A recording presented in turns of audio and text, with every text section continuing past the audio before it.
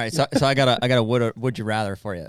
Would you rather play for the Astros and have hot muggy hunting, or come up and play for the Pirates and have a nice cool hunting season weather?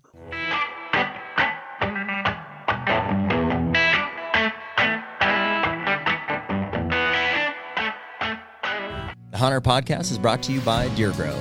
Man, it's almost food plot season, Jared, and Deer Grow is one of those products that has really changed the way that we plant food plots and the success we've seen from them. No doubt. I've been, trying to plant food plots my entire whitetail hunting career, which is a little shorter than yours. But the minute that I started, or that I realized that I could get Deer Grow back into some of these remote plots where I couldn't get lime or fertilizer, especially in the 50-pound bag, format. Mm-hmm. So everything was changed. I could get into these spots moving forward with a backpack sprayer, and that's since escalated to these 40 or 60 gallon sprayers, and we're doing upwards of 5 to 10 acre food plots just with Deer Grow and having phenomenal success. Yeah, and with the price of fertilizer, lime, diesel, everything this year, what better way to get in there and grow a successful food plot at about a third of the cost?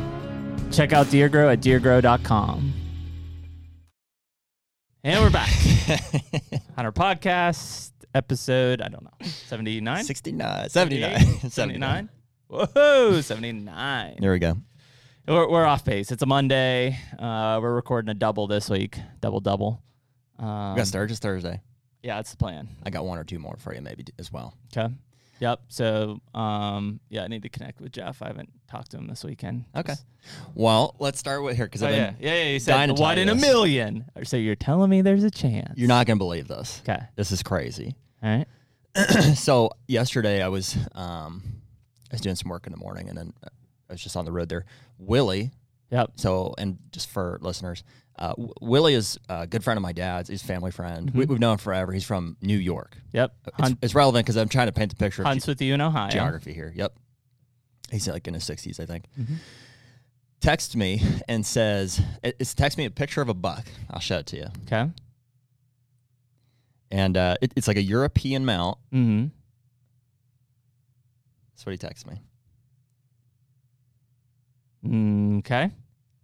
Mm-hmm. Does it look familiar? Yeah. Don't tell me what it is if you know it. It does look familiar. Okay. I thought so too. Yeah. And so his text says, I'll pull it up here.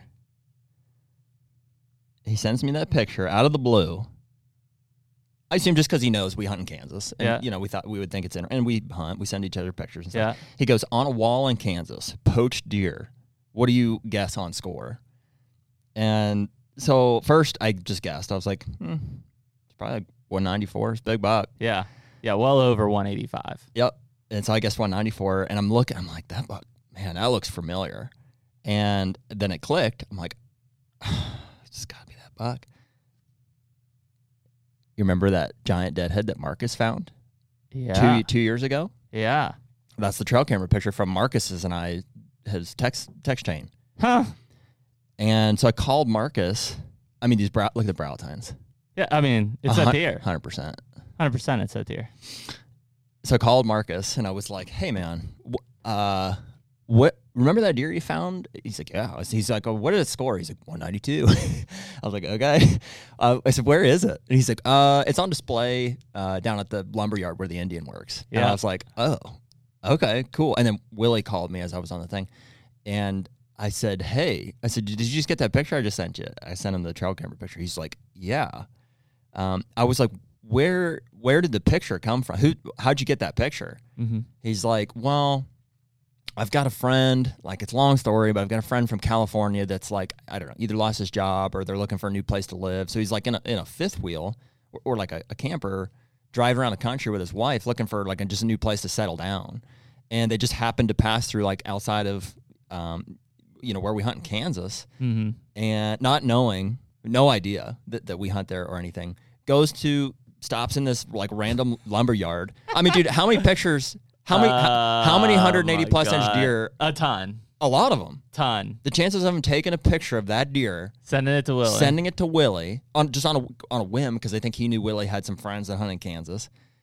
Willie sending it to me just because he thought it was cool and wanted to know what I thought it scored, and for me to know the one guy in Eureka, Kansas that found that deer Like, what are the chances? 1 in a million. Yeah. I couldn't believe it. Yeah, that's nuts. I couldn't believe it. And we're Like going what- back to Kansas. Like, what are the chances, dude, of somebody sending me a random picture of a deer it's at some deadhead at some place in Kansas, and for me to know which deer it is and who found It's it? the circle of Kansas. Because basically, destiny knew that we were getting drawn for Kansas to go back, which we are, by the way. Hey, We yeah. are. We're going. And crazy enough, we kind of lucked out because your dad had 0 points. And as a group, We're going to have to call him on that. it is because that's how Iowa does it. And they manage Iowa stuff too. Is that new? Yeah. It is. Mm-hmm. Okay. So what we're talking about is if you apply for a group as a group draw, Mm-hmm. they're not going off of the highest point, which either they did at one time or we thought that Yeah. they did. They're not averaging them. Goes off they're the lowest. going off the least number of points. in So the if group. one person in the group has 0 points, let's say there's 4 people like ours, instead of it, even if the other people have preference points, everybody only has Well, 1 point. Here's what I don't understand is if Kansas is a true preference point state, then people with preference points have preference. They get to choose Sure. first. So, dude, Kevin didn't draw. Granted, it's a different unit Sure. with 1 point. So he's got 2 points now. That's crazy. I know. Yeah, I mean it's just like Iowa, preference state, except when you go into group applications, so you don't pull somebody along who hasn't earned the group side. Well, and I guess there's still a chance, right? Because it's not like 100%. Yeah. It's not like all the ones go first. Correct. It's just more chances in the yeah. pot. Yep. So Yeah, so we got lucky, I guess, we're going back. which I'm stoked about. Yeah, it's Bummed, for Kevin. That's Kevin helped set us up with some new ground down there, which is awesome. Mm-hmm. And we're not going to get to see him there, unfortunately. Yeah, that's He might come out. I think his wife's got an with archery 2 tag. points, man. That's not, or with 1 point. That's crazy. I will have to look at the stats. I haven't looked at them yet. Draw stats. Well, and do you know what? He might have actually put in with his father-in-law, who might have had 0 points. As a group. It's possible that they did that. If you got drawn for Kansas, let us know. If you didn't get drawn for Kansas, also let us know. So cool. Yeah, that's good. So today, I think this is kind of a cool, we haven't really tapped into this too much, but we may have several here over the next, few months is, we're kind of tying in the sports aspect into hunting, professional sports aspect into hunting. So today's guest is, Are we? Who's next? Or so Kevin Smith, who is, works with Jeff Sturgis, is a former major leaguer. And today's guest, JP France, is part of the Houston Astros organization as a pitcher and former Mississippi State Bulldog, which is Go Dogs. yeah. So we're more cowbell. we just bang cowbells down there. But yeah, so I think what's kind of cool about it is I won't say they're like closet hunters, but like I think a lot of your pro athletes aren't very vocal about their hunting background, probably because most of America is still sensitive to hunting, I guess would be the best way to describe it. Sure.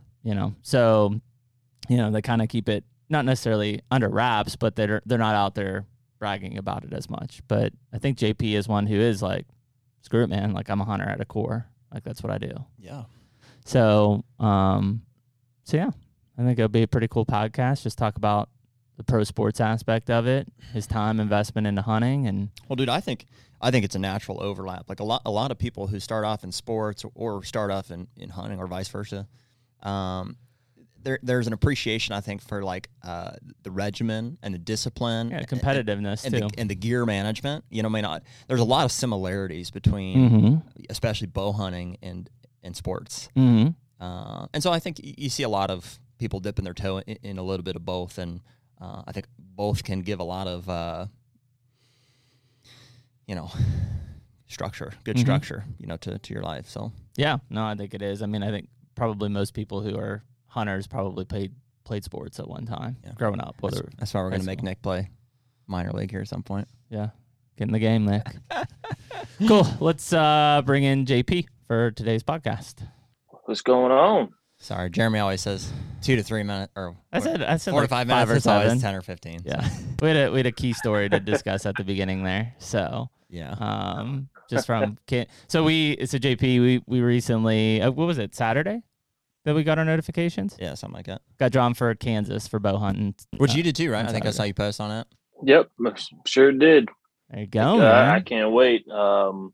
That's kind of the big highlight of my year, just because the hunting in Mississippi, it's fun. It's just super hard because one, the rut doesn't start till January, and we really don't get our first frost until like late December. So up to Kansas in November and really get things rolling. Yeah. Yeah. Yeah, I think when you kind of look at that overall, because I remember when I was in Mississippi, first of all, it was like a huge shock to me because like I'm used to like October and like already starting to layer up and close, and it was still like 85 degrees like for the opener of bow season down there, Yeah. for most of it, and then I think that would be stressful, like a January rut. It's like, because at that point, it's like everything's winding down. People Sure. are like holidays. It's like October, November is the perfect time to like, I don't say get it done and get it out of the way, but it's like it fits perfectly like after a hard summer of Yeah. work, and right before, Yep.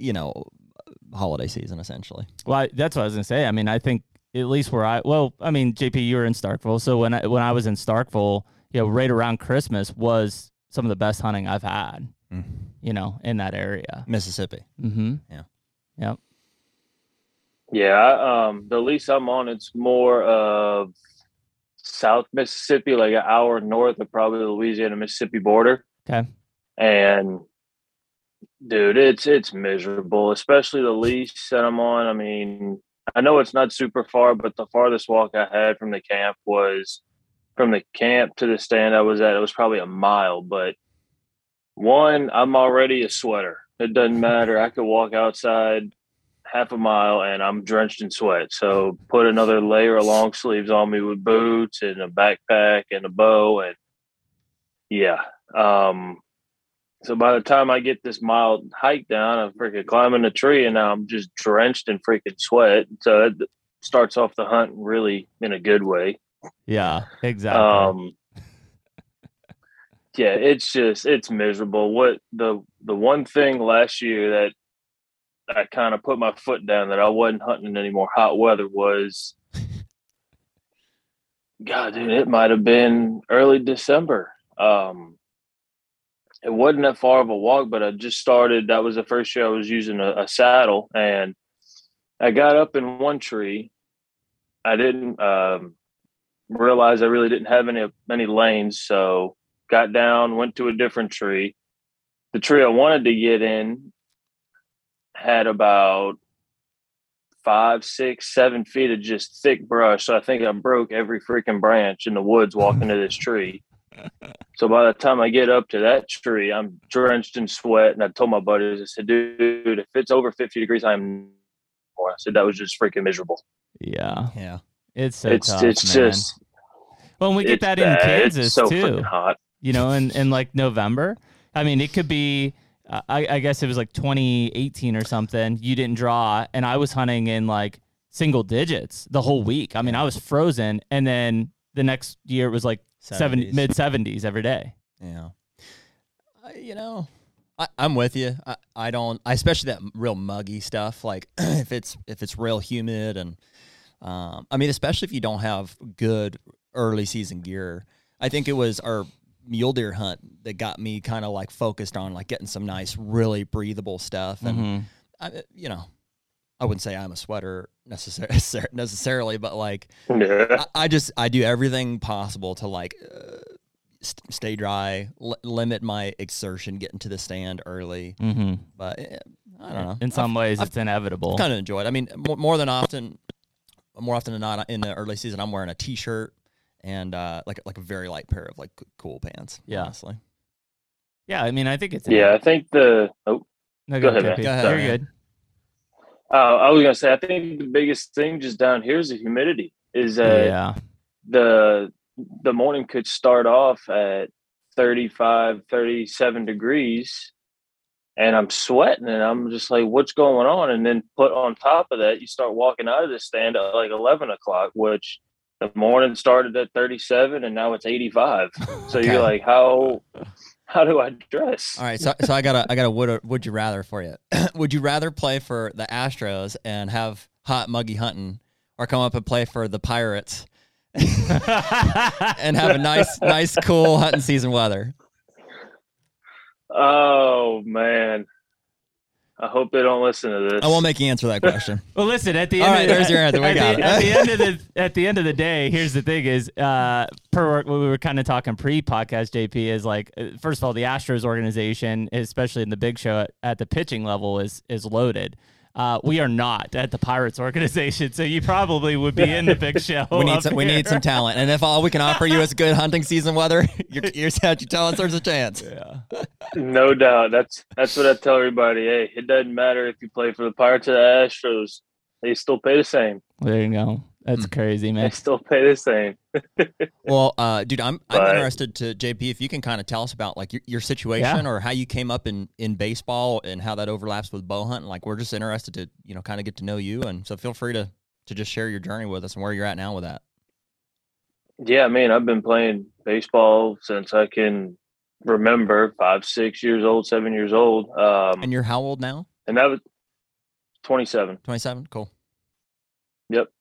So, and that's kind of the only thing that's like revolved around my life has been baseball, baseball, baseball, baseball. That's it.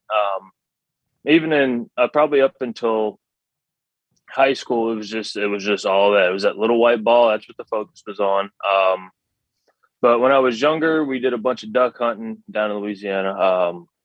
Obviously, because it's just a bunch of marsh. They used to be really good duck hunting.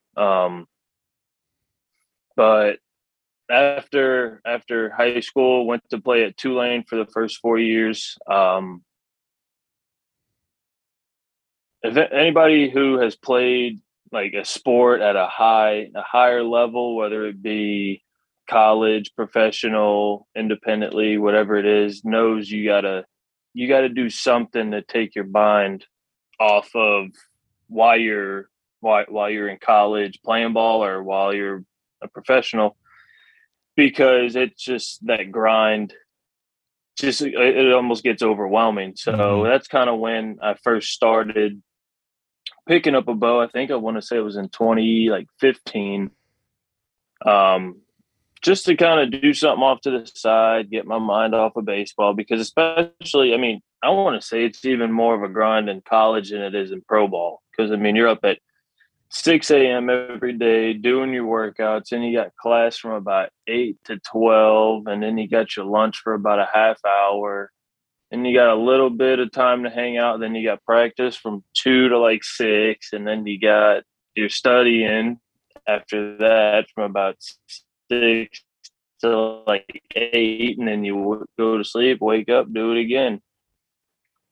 But in college, how many people honestly go to sleep at 9, 10 o'clock? Right. Yeah. So that puts that grind on there a little more. But by me getting that bow, it was just something for me to, like I say, get my mind off of it. And then I wasn't super serious in it. It was just something to do. And then started really, really liking the whole process. Like I was telling somebody, the first bow I had was super, super cheap. I don't even know if it was freaking set up, tuned right. I shot the bow. I saw a freaking thing, the tail spinning in circles.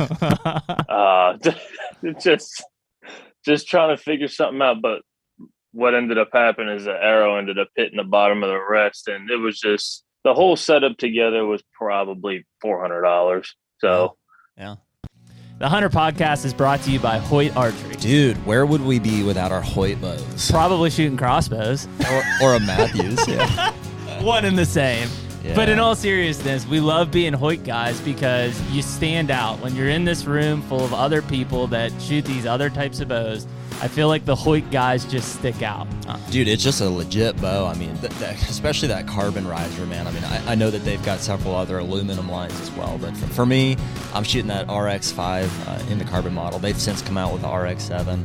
And I can't tell you how much I love being a Hoyt guy amongst a sea full of Matthews guys. So we're out there, I think, proving them wrong, shooting 80 pounds and, killing stuff. Hey, man, if you want to get serious, get Hoyt.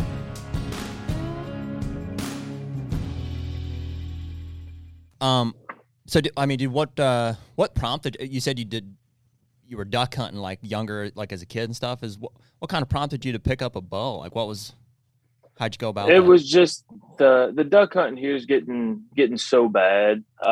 One, just because the birds aren't flying anymore. It's getting too hot, and then for some reason, I don't know what it was. Probably about 10 years ago, everybody started wanting to duck hunt. I don't know if it was Duck Commander that came out the show, or if it was the mud boats that every company started making.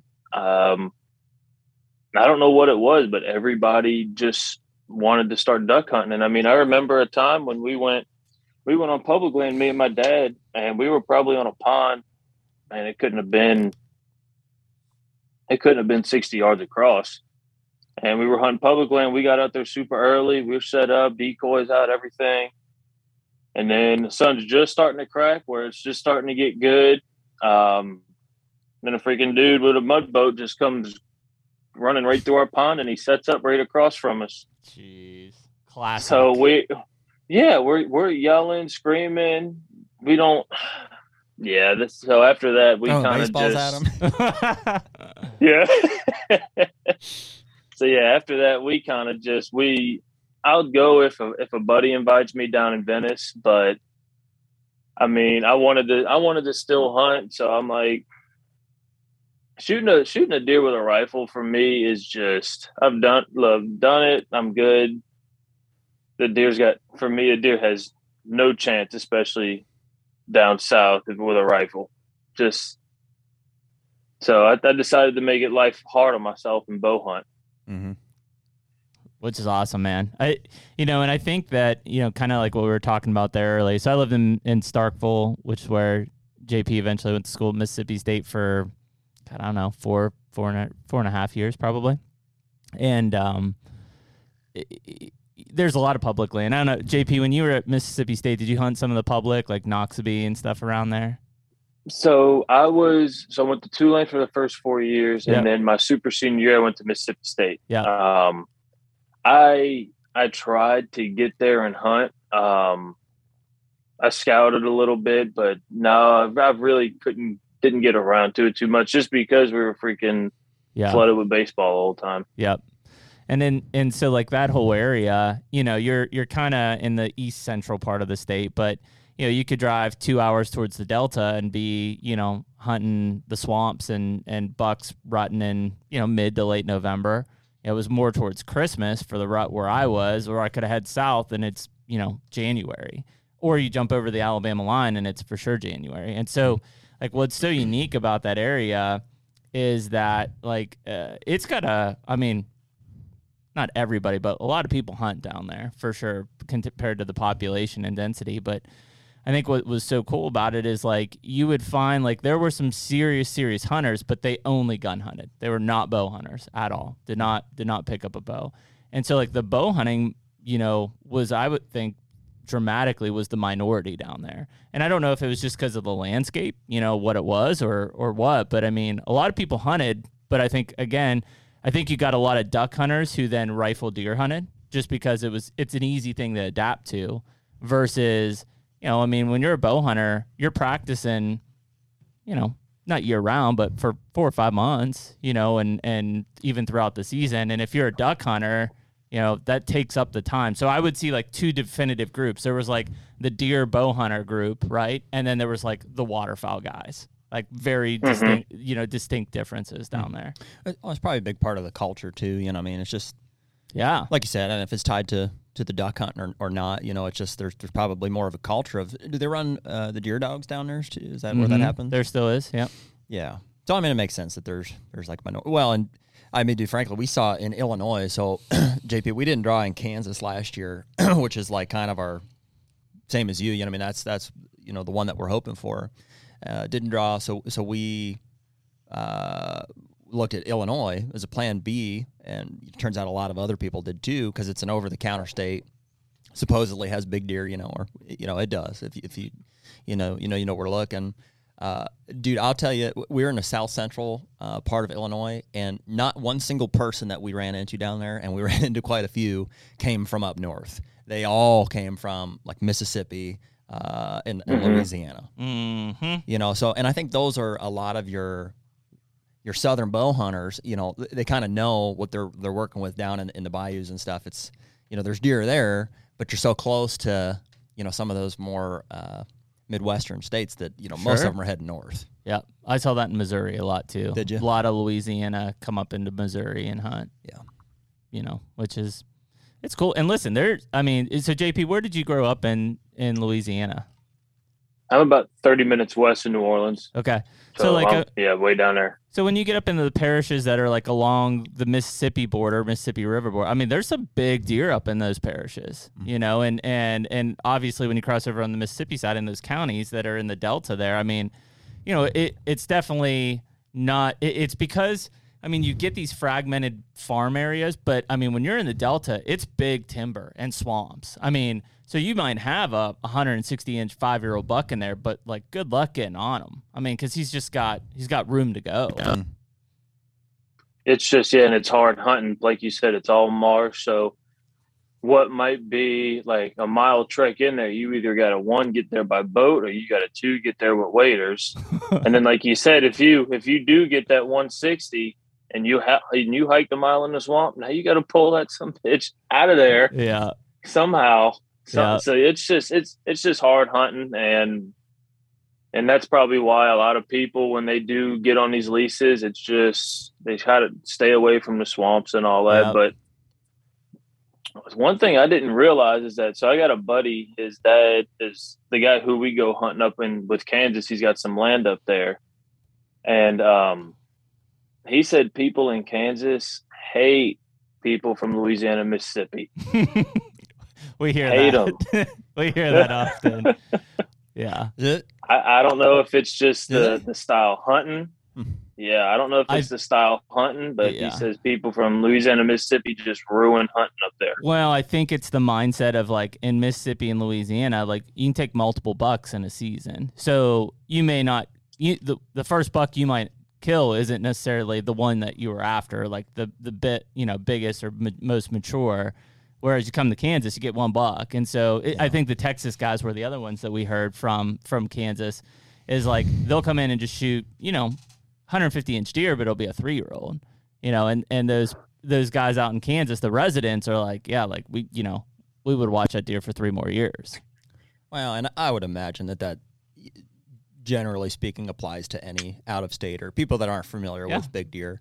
I mean, dude, if I was from Kansas and I knew guys were coming out from Pennsylvania, which is where we're from, my first instinct is to be like, those guys aren't going to know, but.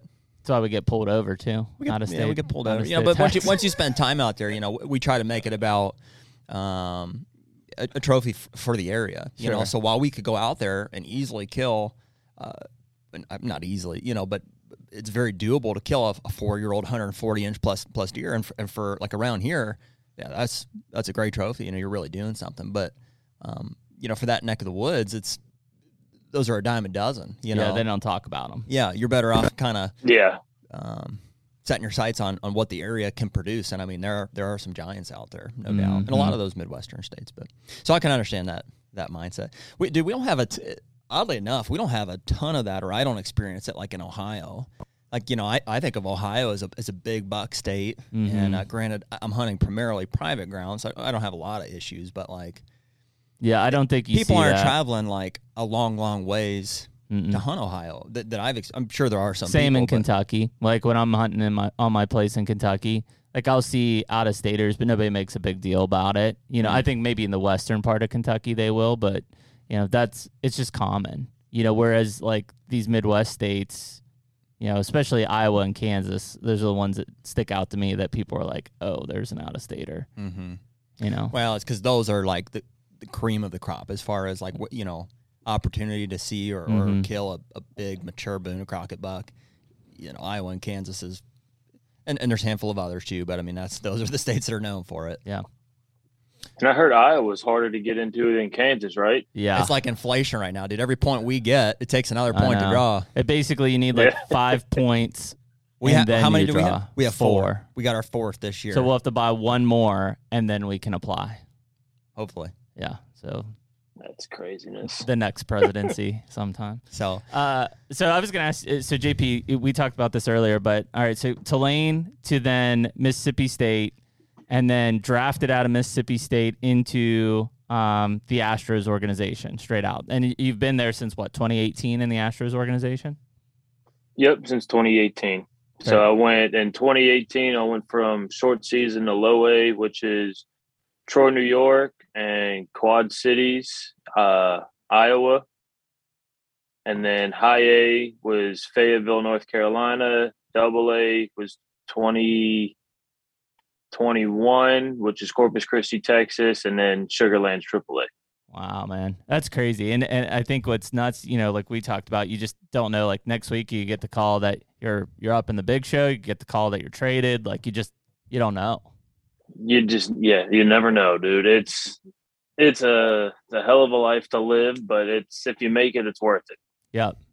Yeah, that's wild. And I think Jared and I kind of opened this up, and it's obviously not to like I think you're probably different than a lot of these guys, but it seems like especially at the pro level, there's definitely a ton of outdoorsmen, especially in pro baseball, but you just don't see it. You think that's some of the suppression of just, the general public maybe not looking at hunters favorably? I don't know, dude, because I have a bunch of buddies and I know a bunch of guys that are huge bow hunters in the off season that play ball.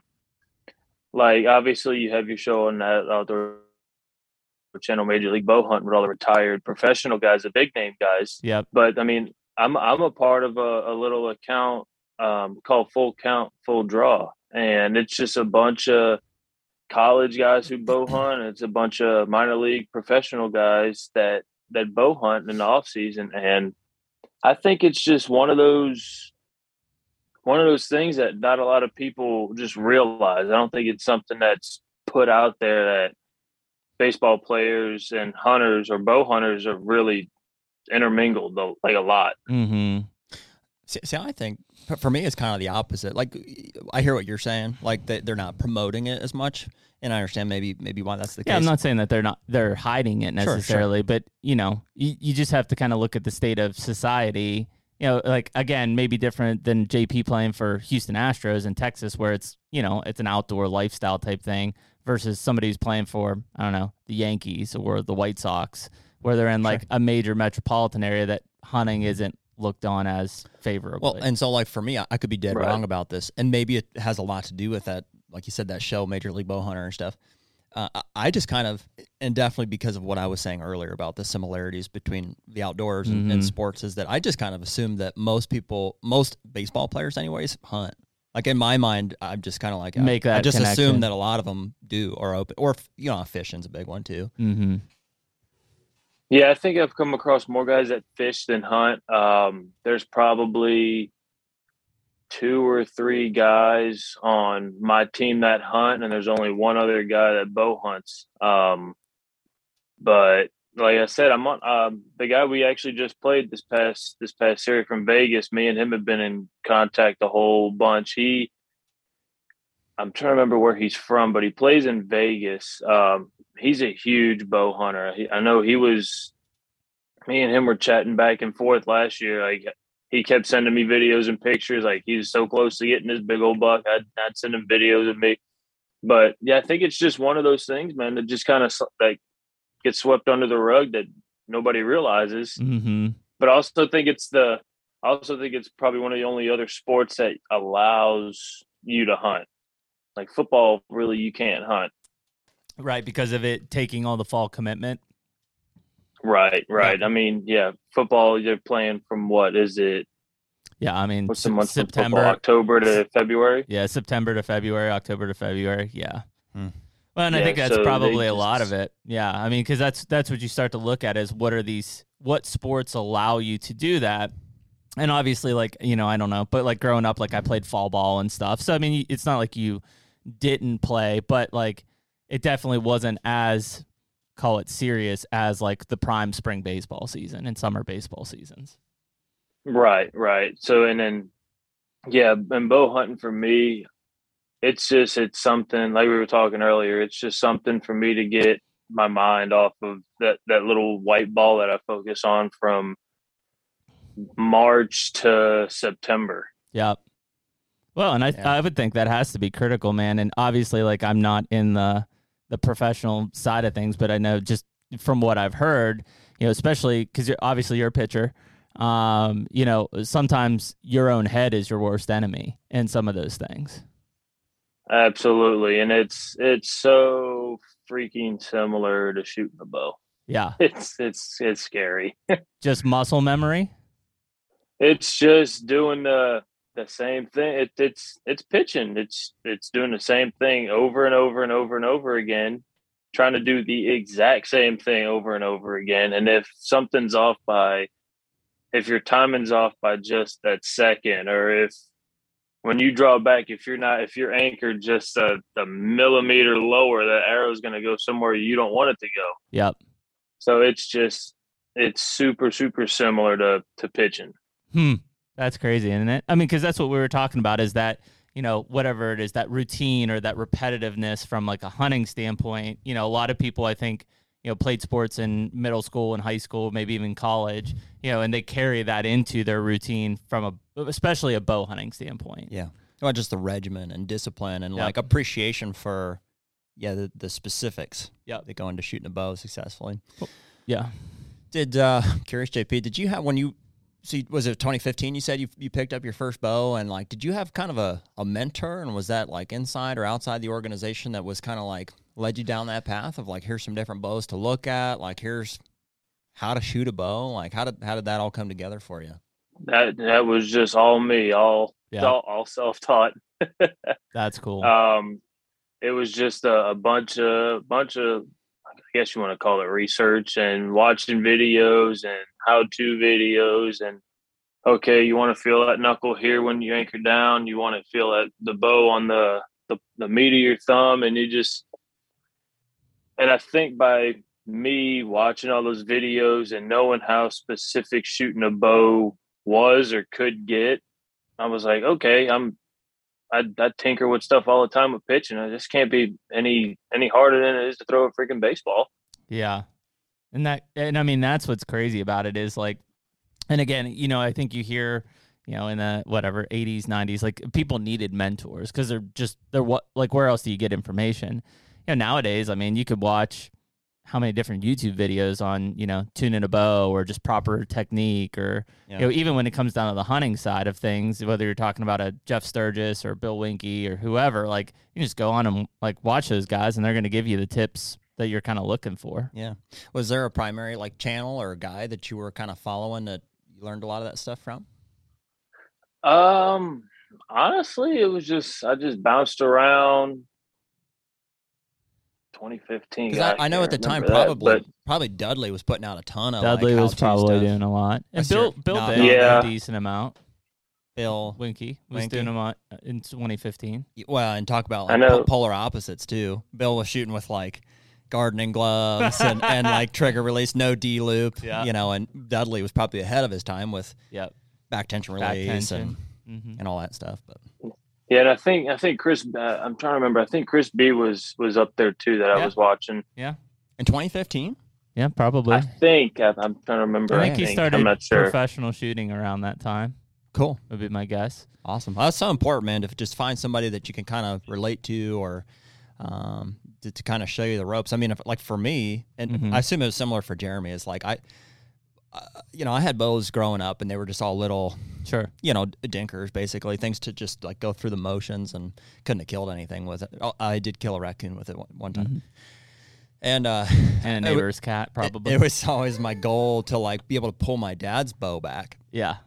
And just more out of like manliness than anything. Sure. I'm like, I gotta be able to pull that thing back, and eventually I did, and it was it was way too long, and you kind of went through the natural progression of like, once I could do that, my dad's like, well, probably dry do you want a bow?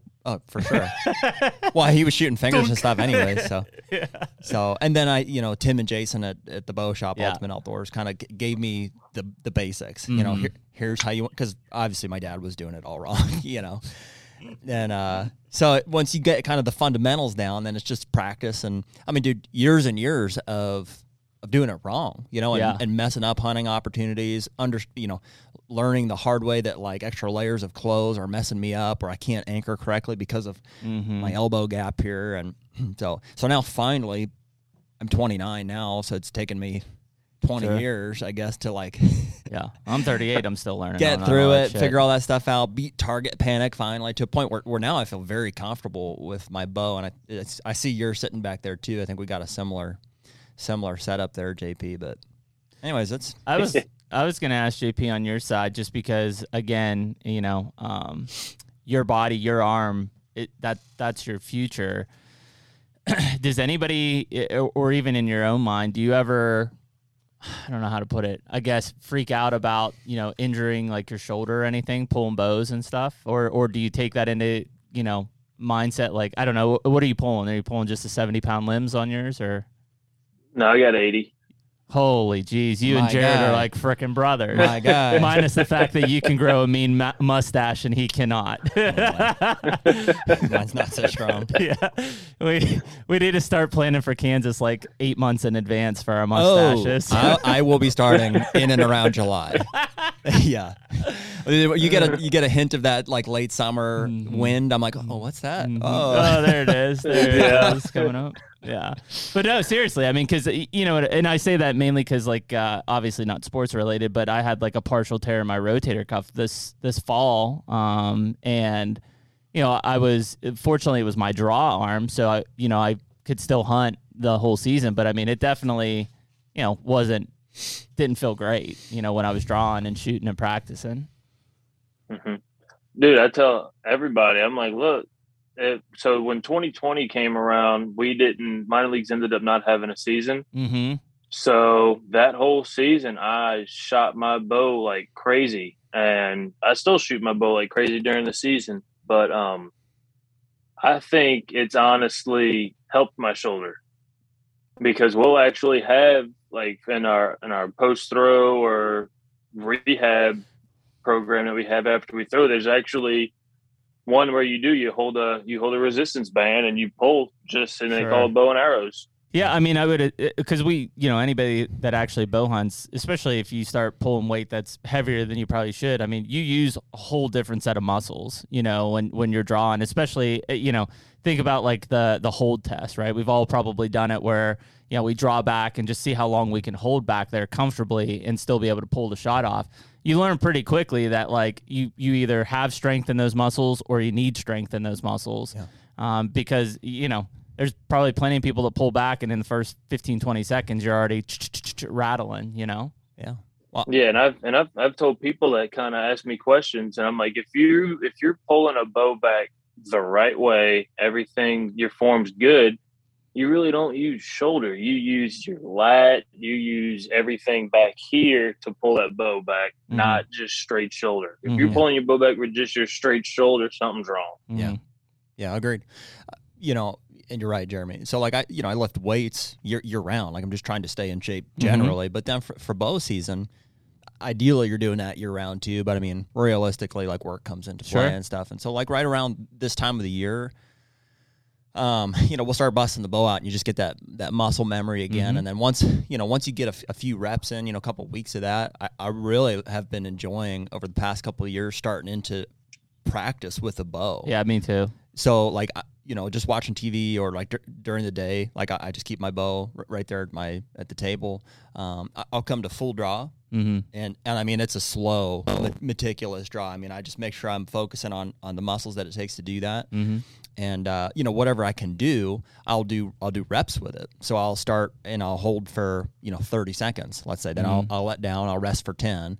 I'll draw again, I'll hold for 30, and I'll do like 3 to 5 sets of, you know, 30 seconds. And eventually, you know, I'll work that up to, and I'll vary it to like, you know, if I can do 6 sets of a minute, I mean, that's pretty good. And and that relates, or that carries over to a hunting situation. Oh, it's invaluable, man. I mean, I had one, it was probably 2018 or something.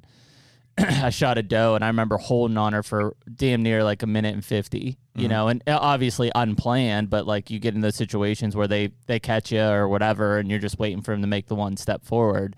and if you don't work those muscles and at least try to have some repetition of practice and holding, you're going to make a piss poor shot, or you're just not going to be able to hold it and you're going to have to let down. Yeah. And there's nothing wrong with that. I mean, but the less motion you have in that stand, the better off you're going to be to killing that animal. For sure. There's probably different schools of thought too, and there's going to be pros and cons to each, but like, I don't know, call it like the elite guy, the 100% let off type of a guy wants to draw when they first see that deer. Oh, here he comes. Get ready, get ready. Yeah. And because of the let off on those bows, you can hold them for a long time. Sure. If you're prepared for it.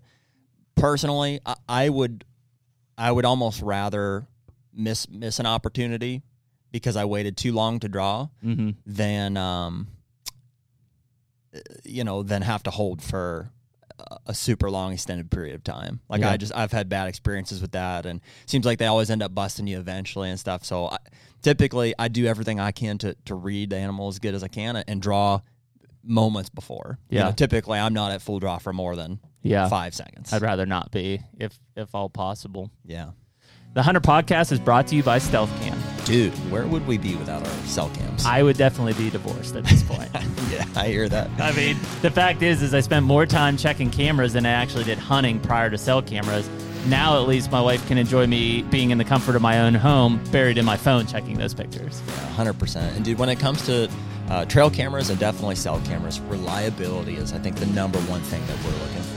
Stealth Cam just has a long reputation of reliable cameras, and ultimately that is the most important thing to us. They have to work. In terms of reliability, there's not a better camera on the market than Stealth Cam, whether you're talking about the Fusion X, the Reactor, or the DS4K Transmit. And most of them are under $200.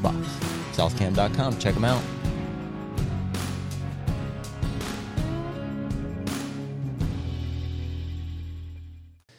So, JP, obviously, end goal here is get you into the big show, right? And, obviously your schedule's hectic as it is, but, the moment you hit that big show, I mean, you're moving out and about, traveling a lot at that point. And again, if all goes as planned, hopefully it's into the fall, right, for playoffs and stuff. Right. Do when you think about that, do you think that will, I mean, obviously it will affect your bow hunting a little bit, but how do you think that you could keep in that same mindset so that when you're finally out of season, you're like, all right, I can jump in the stand, I can get rolling. Is it that kind of repetition and practice type of thing?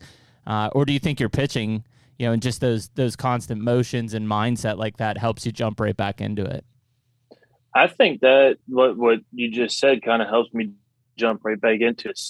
So that March to September is obviously the season, and while we're throwing the workouts we do, when you're a starter, you divide it up into two sections. You go lower and upper. So like tomorrow I'll work out legs, and then the day I throw my bullpen, I'll work out upper body. But when we do work out that upper body, it's just all back. It's just all shoulders. So by doing that, it keeps all that super strong. Obviously, I need it for the season, but I mean, it honestly helps me shooting a bow too. It kind of keeps me in bow shooting.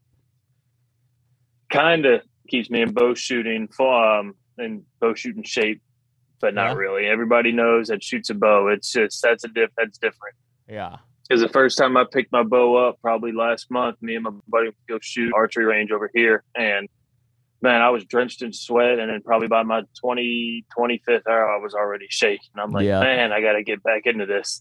Yeah. Isn't it crazy? I mean, I think it does come back fast. Like once you get back into it and stuff, and even if it's shooting 10 arrows or 20 arrows a night, like you find your rhythm again. But those first few shoots back out, I feel like I draw back and I'm like, my bones are creaking. I'm like, all right, now I'm into this thing. And it kind of puts in perspective when you realize there are a lot of guys that pick that bow up the day before season and send one down and are like, yep, still on. Like a rifle. I mean, that's what you would do for a rifle. You go out, blow the dust off, set it on the rest, shoot 100 yards. Yep, she's still on. You're ready to go.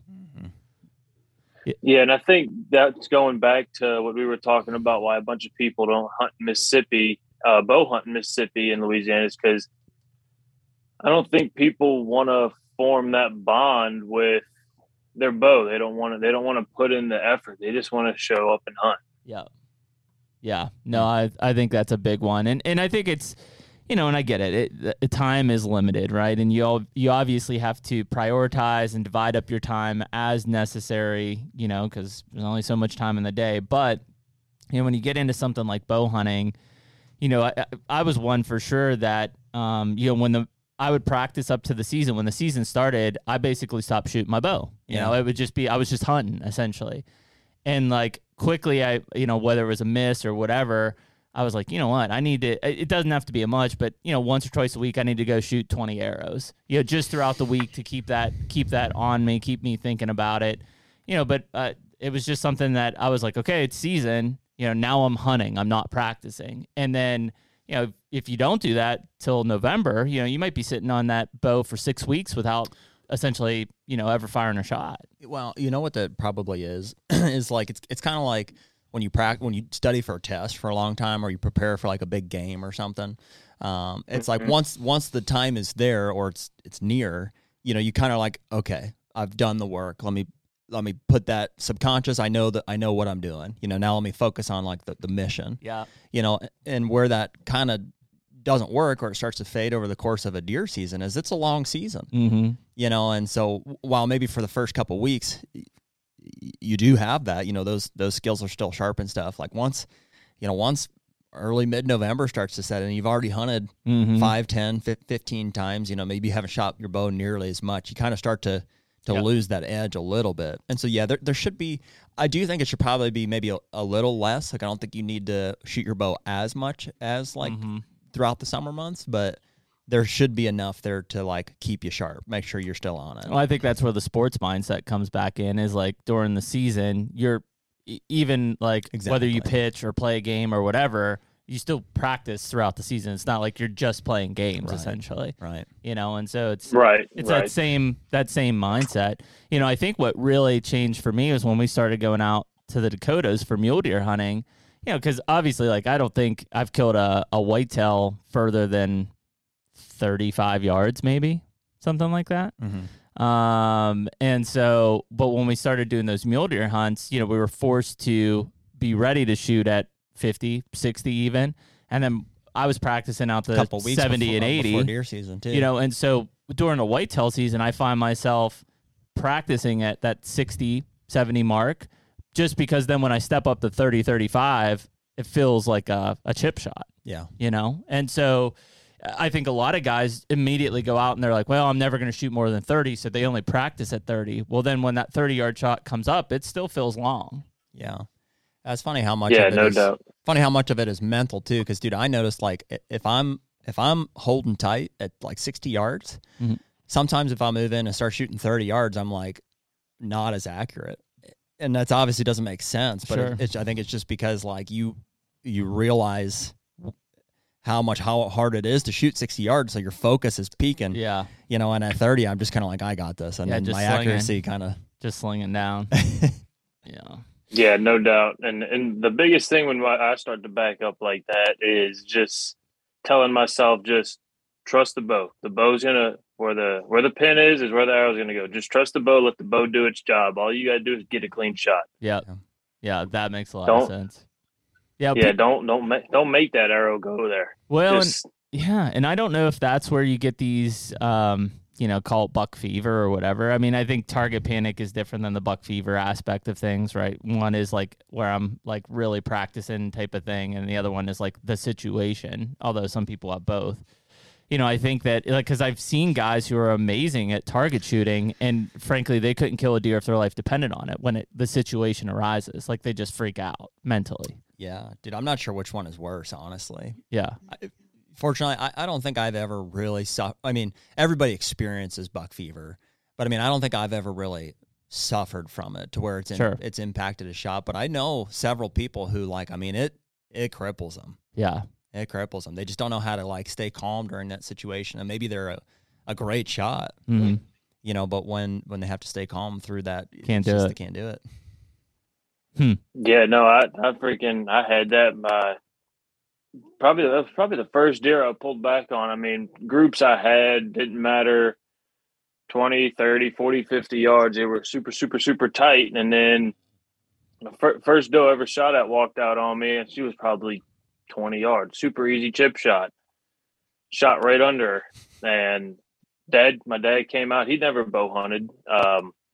He came out. We found the arrow stuck in the ground. There was no blood. He goes, "Dude, I see you shooting the target all the time. How do you miss that?" And I was kind of playing it back in my head. I was like, I didn't even look sight. I said, I just pulled back at 20 and then put the pin on, and that was it. Yeah. But he's like, "Dude, I see you I see you shoot these arrows in these targets and you freaking don't miss. All of a sudden a deer gets in front of you and you miss." Yeah. Well, you hear That's that. a different thing. Yeah, I mean, you hear the guys that basically say, like almost to where their bow feels like 100 pounds. Like they can't lift their bow up to reach the target. Like they just, it's all mental in terms of how they freeze and lock up. But I mean, it's it's a serious issue. And I think that, the only way that you get better at that is by being put in those situations, essentially, and being able to work on them. Well, that's why it's so important, I think, to like make your practice as realistic as possible. Whether that's just hunting from a tree stand or buying a deer-shaped target. You can get these Glendells and Reinhardts, like all these different things. That's made a big difference for me. Just to. I mean, putting an arrow in a bag is a totally different thing than taking a life. And the repercussions associated with that, I think I have subconscious effect, whether you acknowledge that or not. And so to try to make your practice as real as possible and to imagine it like a real thing. I know that shooting them deer targets made a big difference for me from an aiming standpoint, and just like, I mean, it's close. Sure. The only thing is that thing's not alive. That's the only difference. It's been the best way to teach my kids on where to shoot. Yeah. Versus like you just hit a target and then a deer walks out. They don't know where to aim. Yeah. Yeah. So I mean, yeah, I think it's that repetition, it's that training of your mind and your body that continues. And again, it's not to dish on the crossbow guys, but it's why I say it is harder to kill a deer with a vertical compound bow than a crossbow, and it is harder to kill a deer with a long bow or a recurve bow than it is a compound bow. Like those are just facts. Like the fact is somebody could give me a crossbow with a scope that is sighted in for 50 yards. I could never have shot that thing before and shoot 50 yards and be bullseye first time. You give me somebody's compound bow that I've never used before, you're not going to be able to shoot that accurately. Sure. Just impossible. Sure. So, well, JP, what plans do you have for hunting this year? Oh, obviously Kansas. I might get back on that lease with my buddies in Mississippi, or with my wife and I are thinking about moving up to Hopkinsville, Kentucky. Ooh. We might get a house, so we're not sure yet. Yeah. Western Kentucky. There you go, man. So you guys are thinking about. So where did Hopkinsville, Kentucky come up? So she's from Fayetteville, North Carolina, but they got a good family friend that lives in Hopkinsville, and I think he's got like 40, 60 acres or something like that. So she wants to be close to, because her mom and dad's thinking about moving to Hopkinsville, so she wants to be close to family when the baby's born. Yep. So that's an option. How does that affect your travel to Texas for playing and stuff? It won't be bad because in March, for at least the Astros and a couple other teams report to Florida for spring training, and the other half will go to Arizona. Yep. So from September to February, we'll just need somewhere to call home base, and then from March I'll go to Florida, and then from Florida I'll go to, if I'm sold the Astros and not with the Bigs, I'll go back to Sugar Land. Gotcha. Yep. Yeah, it wouldn't be, I mean, from September to February to be in Western Kentucky would not be a bad place for a hunter. Not at all. Not at all. Yeah, that's. I can think of a couple. I can think of a couple worse spots. Yeah, no doubt. Well, especially because our Kentucky openers first week of September, Velvet opener.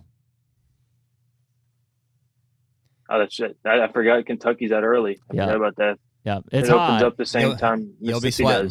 You will be sweating, but I mean, chance at a giant velvet buck is always worth the sweat. Yeah, no doubt. I mean, I'm used to the sweating, just not a giant velvet buck. Yeah, sweating for no good reason. Yeah, I get that part. Of Yeah. it. Well, Yeah. and the cool thing about that Western Kentucky part is you've got Missouri's like an hour away, Illinois is like an hour away. Yeah. I mean, you've got multiple dude, states I'm like definitely right there. envious of those guys who are like closer to the Midwestern states. Like Sure. for us, dude, it's a big deal. It takes us like 16 hours to get out to Kansas. Yes. You know. Yep. But I don't know. Every time I complain about something that's like, you know, our situation or whatever, it's like I have to appreciate the fact that it's because it's so far and because it's such an adventure. You know, that's what makes it so fun for us. Like it's a bigger deal, whether they know it or not, for us to make that 16-hour journey than it is for somebody from Missouri. Sure. Even though it's probably better hunting to pop across the line. I mean, it's a huge deal for us. And I mean, you get frequency. I mean, so like when I lived in Missouri and was hunting Kansas, like it was a 4.5 hour drive to where we hunt now. And so I'm not saying I wouldn't trade it for that. No, I mean, so I gave that, you know, I gave up a lot of Missouri hunting to drive that 4.5 hours to Kansas and hunt, and it paid off. But like, yeah, I mean, I think now it's just the hardest part about living further from where you want these like big destination hunts to be is typically it requires more pre-planning, you know, so like we typically say, okay, this third week in November is when we're going. And if the weather sucks, then it sucks for us, period. Mm-hmm. That's just how it is. Like you can't, because you're not close, you can't say, well, let's wait for the first cold front in October because we don't have the flexibility. So, by the way, I pitched the opener. Mm-hmm. It's not a no. Oh, you pitched it to your wife. Yeah.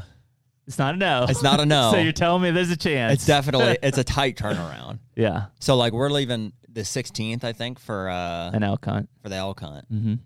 And the season opener in Kansas this year is the 12th.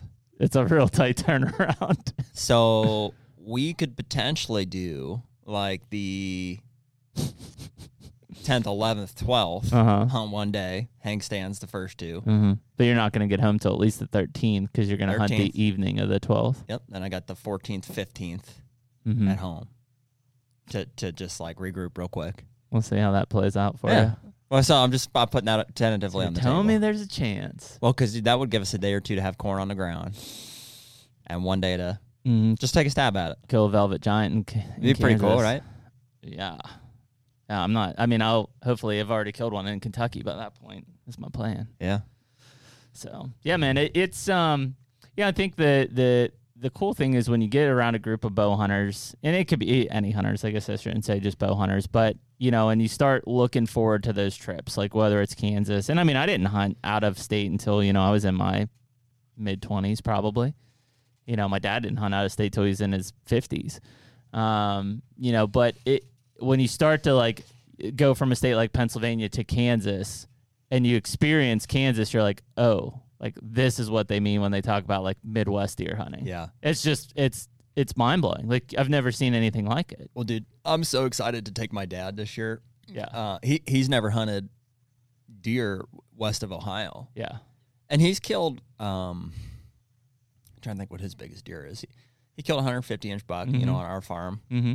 And, but he has no idea what he's getting into here. Yeah. No idea. Yeah. I mean, Kansas is just like, you know what I mean? The big show. It is. I think that's like it's unreal. I had 2 years ago, I had one come out on me. We had a bunch of pictures of him and stuff. He was probably, you know, we were hunting late now. We were probably in December or late November, probably late November, early December. Post rut.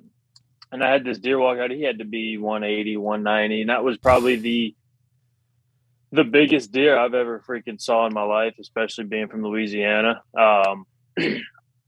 When he stepped out, he honestly looked like a freaking mule deer to me. Yeah, I was like, oh my God. But then those freaking deer are so much smarter than I am. He was either always standing behind a spike, because at this point I think I had like 7 or 8 deer at this feeder. He was either standing behind the spike or he was always standing behind the feeder. And then I saw him finally starting to work his way around. I drew back. He went right behind another spike. And all of a sudden, I might have had 3 or 4 spikes there. All of a sudden, these 2 freaking spikes started going at it, fighting. he wanted no part of it, took off running. I was like, you got to be kidding me. But after I told the guy we go hunting with, after I told him what deer I saw, he goes, dude, that deer's pre-rut, during the rut. He goes, that's a 300-pound deer. I said, oh, he was every bit of 300 pounds. Yeah. He was just a monster. It's crazy, man. That is a big difference. I mean, I'm we've all killed probably mature bucks and, seen what a 200-pound deer looks like. In Kansas, there are legitimate 300-pound on the hoof deer, and they're monsters, and they're tough as nails, and they live in some nasty environments, and they get old too, and all of those things is what makes it such a cool experience. I mean, you could pattern deer, and you could see bucks on camera, but like ultimately you never know what's going to show up in Kansas.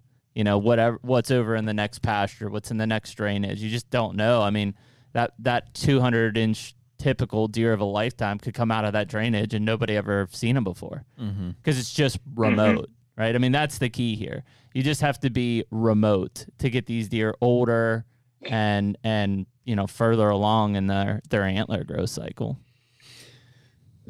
So I think that buck, I think we figured out he was probably 6 or 7 years old. He was old. So that's a friend's piece of private property that you have to hunt up there then? Yeah. So a guy that I played ball with at Tulane, his dad, he used to lease like 3,000-4,000 acres from a farmer, but I think now the farmer wanted to go up on prices. So now he just owns, I think, 200 that we're going to hunt up there. Mm-hmm. Awesome. Yeah, the right 200 is all you need, man. I mean, we have a couple leases out there, but frankly, we hunt as much or maybe more public than we do even our leases. It just kind of gives us some options to bounce around with 4 guys. Mm-hmm. Yep. Yeah, and I want to get into the public hunting thing up there. It's just back home I don't have really anybody to bow hunt with. It's literally just me. And the lease I'm on right now in Louisiana, there's only one other guy that bow hunts on that lease, is a rifle hunter. Yeah. So there's nobody I can really call up and be like, hey, you want to make a bow hunting trip or anything like that? So. Yeah, well, you got we two could guys probably now. help you with that. Check this out, man. This is a public land Kansas buck that I'm hoping to catch up with this year. This was 2 years ago. 2 years ago. It was probably a 4-year-old, and we found another deer that at the time was 5 or 6, just as big, giant, 8-point, 100 yards away from there, also on public. Yeah. So I mean, there's some great public land opportunities. It does get. I mean, the unfortunate thing, I won't say super unfortunate, but if you're looking to kill big bucks, the pressure on Kansas and the draw system has been immense since COVID. But prior to that, it was still, you'd have a lot of people hunting, but it wasn't nearly as pressured as it is now. And so, there's certain areas that, 6-7 years ago, I never saw a guy, and now there's 10 trucks, lined up at a public area and stuff. So, I mean, certain areas are definitely getting more pressure, but, it's just get remote. The more you can get away from people and that kind of just vast Kansas plains rolling drainages, the more you're going to have the chance of seeing a giant. Yeah, you got to hunt where nobody wants to go. That's it, man. Yeah, and I mean, the harder it is to get there, more likely that there's a giant back there. So I used to take a kayak down into where this one was at. I know why you keep saying used to, because that's probably how you're going to get there again. No, I'm going to get smarter this year. Pulley system across the river. That's right. A little hang glider. Yeah. Drone. Yeah. You should probably just put waders on. You probably could wade across that thing. No way. Chest waders? No. You don't think so? No, dude. It's a sketchy river. It's at least 10, 15 foot deep. In spots. There's other spots you had to drag the kayak over. Yeah. We'll just put a zip line across there. I got a strategy. All right. I trust it. Sounds like you going hunting in Louisiana with all that work. Yeah. You know what, dude? That kind of terrain is my least favorite. I've always said, you ever see that show Naked and Afraid? Mm-hmm. I've always felt like that was pretty doable. I was like, man, if they drop me off I could probably swing that anywhere except like Louisiana or like the bayous and stuff. I'm just like, dude, the snakes. Well, that's what I was gonna say. We were, JP was talking about like how to get back into some of these spots, and like, I'm a northern guy, right? So I get on the Mississippi. It was like first year there. It's December, but it's 50 degrees. But it's rud. I mean, you want to get back in there. So, in the South, especially in like December, January, I mean, we get some rain, and I mean, it'll flood things out, right? Which is good for the duck hunters, bad for the deer hunters trying to access back end spots. And so I had probably about a mile walk into this back spot, and we had gotten a ton of rain. And so, I'm wading through this, like what normally was not like a swamp, but had now, flooded up to like knee deep type thing. You're sloshing back through there, and I look and was like, what the hell? It's like beavers or something, like going through. And then I realized they're freaking water moccasins. Their heads just look like a damn beaver head. And those things are freaking, dude, I was like on the water, like running off of that thing. Yeah. And I was just like, all right, I've had enough of this kind of stuff. It's December, I'm deer hunting. I don't need to be worried about moccasins chasing me down in the swamps. Yeah. Oh yeah. Yeah. I mean, I'd honestly rather deal with hunting like that than, because I got some family that lives out like probably an hour south of San Antonio, and dude, I freaking mountain lions, snakes, dude, everything out there. Yeah. And I'm just, at least with a water moccasin, you kind of, you can see them from afar. Those freaking rattlesnakes over here. Yeah. You're on top of them. You don't know until you're about 5. Yeah, I'm good. Yeah, it's and I mean, you get that anywhere. Like they've talked about it in Kansas for years about rattlesnakes. I don't think we've ever seen one. Well, the first time we went out there, I was like paranoid because it was like, I think we wore gaiters. It was the summer. Yeah, we were like trudging through, and I was like every step, and I was like, now it's like I don't even think about it. It's just Forrest Gump. Yeah, the only thing I got to worry about is pulling ticks out of my butthole out there. Like that's about it. Yeah. Especially in the summertime. The Dakotas too, man. And I'm sure they're out there, but we've hunted for 2 years and haven't seen. I've seen more snakes in Kentucky, rattlesnakes in Kentucky, than I have in any of those other states. Yeah. So yeah, it's anywhere you go. Well, they talked about it in Shawnee National Forest when we were out there in Illinois. We started looking up, and they've got all these like, snake celebrations. I don't know what the hell they were. Snake charming celebrations or something. But like there's like rattlesnakes all through this thing. We're just like walking through. We didn't know. Yeah. I'm like, oh, it's Illinois. There's not rattlesnakes out here. Apparently we're wrong. Yeah. Speaking of mountain lions, there's where I'm going on an elk hunt this year in Colorado. We saw a couple mountain lions last time. Yeah, it was paralleling us. Like we hobble the horses at night and put them out in the pasture so they can't go real far because they're like and yeah, there was a few nights there was mountain lion kind of pestering them, and we saw it kind of going back and forth. That's wild, man. Those things. Yeah, the place I go in Kansas, they the guy who owns the property, he was like, yeah, we got a mountain lion on camera around here. I was like, no, you didn't. I was like, don't stop messing with me. He goes, no, I'm telling you, we caught a mountain lion on camera. I think he said a year ago. So I went on, they dropped me off to go to this stand. I walked through this big thicket, opens up to a little tripod.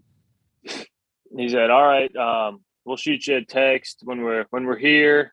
I said, all right, and I'll make my way down. They shoot me a text. Nothing. I didn't see anything that day. They shoot me a text. All right, start heading out. So I start walking through that thicket again, start heading back. When I get to the truck, they're like, "Oh, by the way, that's the stand we saw the mountain lion in." They said, "I told you, Dad, I was gonna put a speaker out there with a mountain lion sound, and just when you were walking through to turn it on." I said, "Dude, you'd have never seen me run so fast before in your life." That's crazy. They do find them every once in a while out there. Missouri has them every once in a while that coming through. These things travel, man, far distances. It's wild. Is there a recent report of one attacking a human? Probably out west, California. Yeah, probably California would be my guess too. Or Nevada. I know they killed quite a few of them in Montana. Like they hunt them fairly regularly. there's just no escape from those things. You can't get away from anywhere you go. They climb. They're fast. You just you can't get away from those things. Yeah, if they want to pounce you, they're on you. And I mean, they just because the hunting on them is so restricted. They're just like coyotes. They're just continually encroaching on these urban areas. Especially in like California and stuff. I mean, you go to like L.A. County and stuff down there, Orange County. Like they're in the backyards of these people. And they're just going to continue to lose fear of people because of that. So, dude, I never realized how smart those freaking coyotes were. We had a problem back home in Louisiana. What they would do is they would walk through our neighborhoods, and the people that would kind of just keep their dogs outside or whatever, the coyotes would actually walk up to them and like start playing with the dogs, like they were just another dog. And then they would head off and run into the woods, and the other dog would follow it, trying to just playing with the coyote. They would get in the woods, and they'd have 6 of them waiting for that dog, and the dog's done. Dang. Yeah. I didn't realize how smart those freaking things were. They just keep producing, too. They're wily. The Wileys. I've seen a bunch of foxes lately. Have you? Yeah, and around my house. Yeah. Yeah, just a bunch. Nice. Well, cool. Well, so let's see, JP. Well, first of all, thanks for coming on this morning. Number 2 is we'll be watching. Obviously, now, man, we're waiting for your call to the big show. At this point, that's probably what'll make our podcast big is when JP goes to the big show. Then they'll be like, they'll just start. We'll be like, we did that. Yeah, that was us. They'll start Google searching. Yeah. They'll be like, who's this JP France guy? Besides him having a spectacular mustache, like what do we need to know about this guy? And then they'll find the Hunter podcast, and that'll be it. There you go. Start him right there after. There you go. That's it. Are you a righty? Yeah, I'm a right-hander. Yeah. I was wondering that. Yeah, just and that dude, it's crazy. Our draft class in 2018, it was I think we had one lefty in our draft class. It was all a bunch of 6 foot, 200-pound right-handed. That's it. And it was weird because like how different organizations look for different things. Sure. Like the Rangers, they really try to get guys that pass the eye test that are like 6'5", 6'6", like your typical big slingers. When somebody says, "Oh, that good pitcher," that's what they look for. Mm-hmm. Whereas the Astros are more tied into, at least from what I've noticed, is that they're more tied into like numbers and stuff. Mm-hmm. Like how everything spins, how everything moves, and just all that. Mm-hmm. Very cool, man. Do you? But no, it's crazy. Do you wear the specs when you're pitching, like Wild Thing, Charlie Sheen style? I do. I got a pair of Oakleys that I wear when I pitch. Very so it's nice. the glasses and the stash. Oh my gosh. Freaking batters are scared shitless at this point, man. It's like we were talking. You said your wife was the only one who didn't like the stash. She's just pure intimidated from it. That's probably it. You just don't want to admit it. Oh, it's funny, man. Well, listen, dude, stay in touch with us. We seriously will be watching your career here, man. We wish you the best of luck, and we should get together for a hunt or something sooner than later. Absolutely. Appreciate it, guys. Cool. We appreciate it, JP. Thanks, buddy. See you, man. Yes, sir. Thank you. Word. See y'all.